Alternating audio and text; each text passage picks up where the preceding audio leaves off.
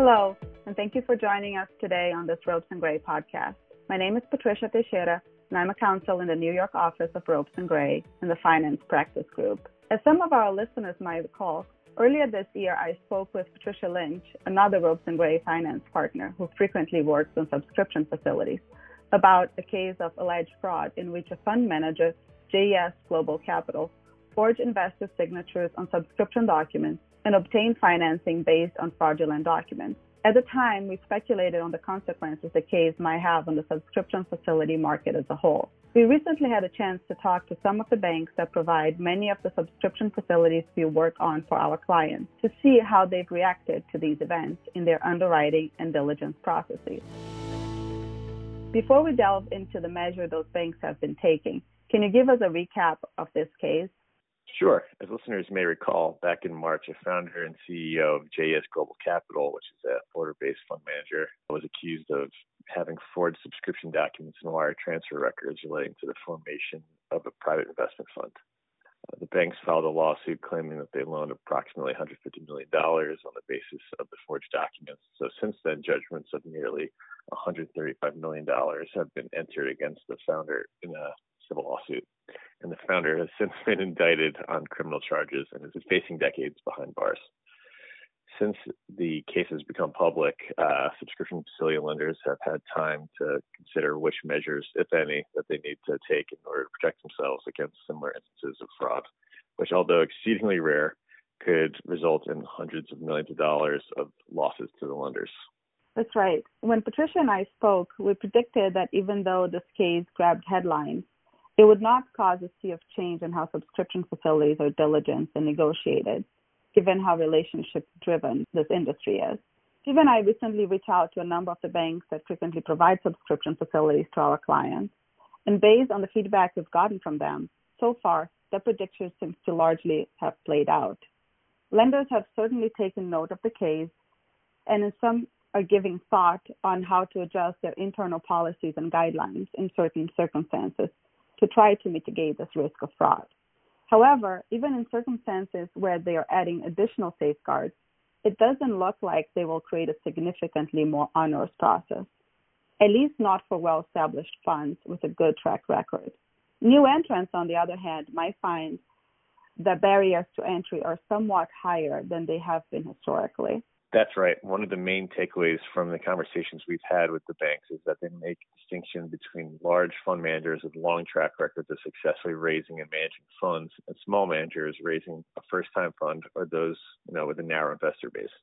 Of course, what constitutes a large or well-established fund manager varies from lender to lender, and lenders themselves may not even have a bright line rule on this.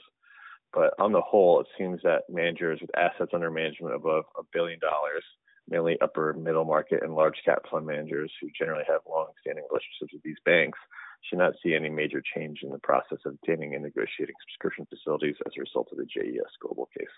Yes. On the other hand, smaller managers, particularly those without a history of obtaining subscription facilities or established relationships in the industry, may be facing some additional headwinds when they want to obtain these types of facilities for the first time. There are already some lenders, as Steve mentioned, who just aren't willing to lend to managers with less than a certain threshold amount of assets under management, other than maybe as a favor to a relationship client. Where a bank is willing to lend to a new entrant, it may require more diligence measures and safeguards than it had previously.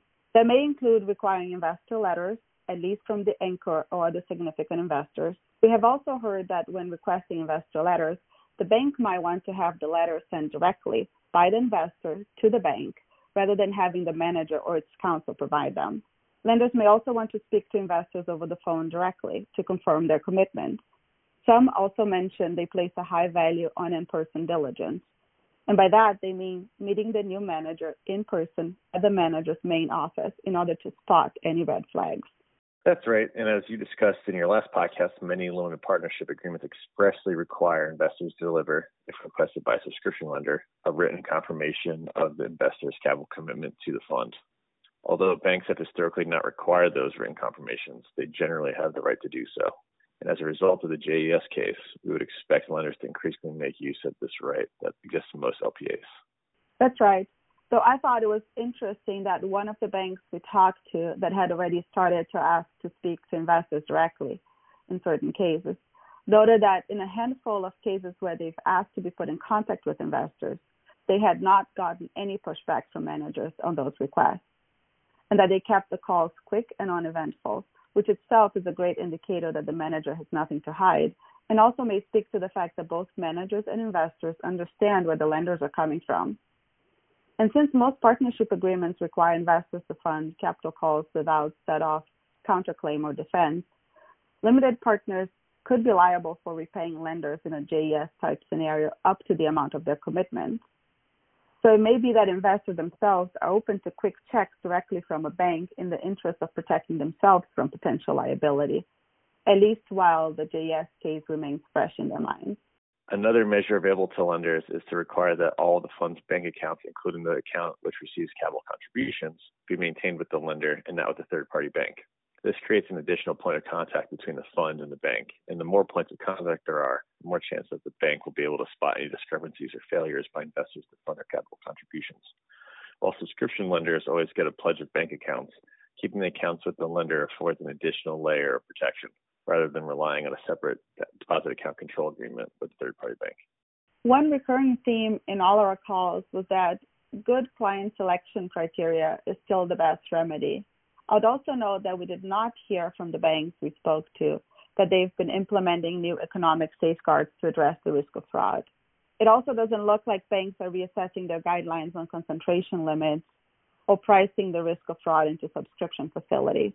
They haven't mentioned adding borrowing-based eligibility criteria, requiring an initial capital call to be made within a certain period of time after closing, or adding clean down requirements, which requires a bank to pay down the facility for a certain amount of time each year. To be clear, these are all features that we have seen in subscription facilities before, in particular in the lower end of the market, but there doesn't seem to be a correlation between the use of these features and the JES case. Fortunately, it doesn't look like the case is changing the basic commercial nature of the subscription facilities or its availability, even if new entrants might need to be prepared to jump through a few additional hoops during the diligence process. Well, this concludes today's update. Thank you for joining me today for this discussion, and thank you to our listeners. For more information on what we've discussed today or other topics of interest to private funds or institutional investors, please visit our website at www.ropesgray.com. And of course, if we can help you navigate any of these areas, please do not hesitate to contact any of us. You can also subscribe and listen to other Ropes and Gray podcasts wherever you regularly listen to podcasts, including on Apple, Google, and Spotify. Thanks again for listening.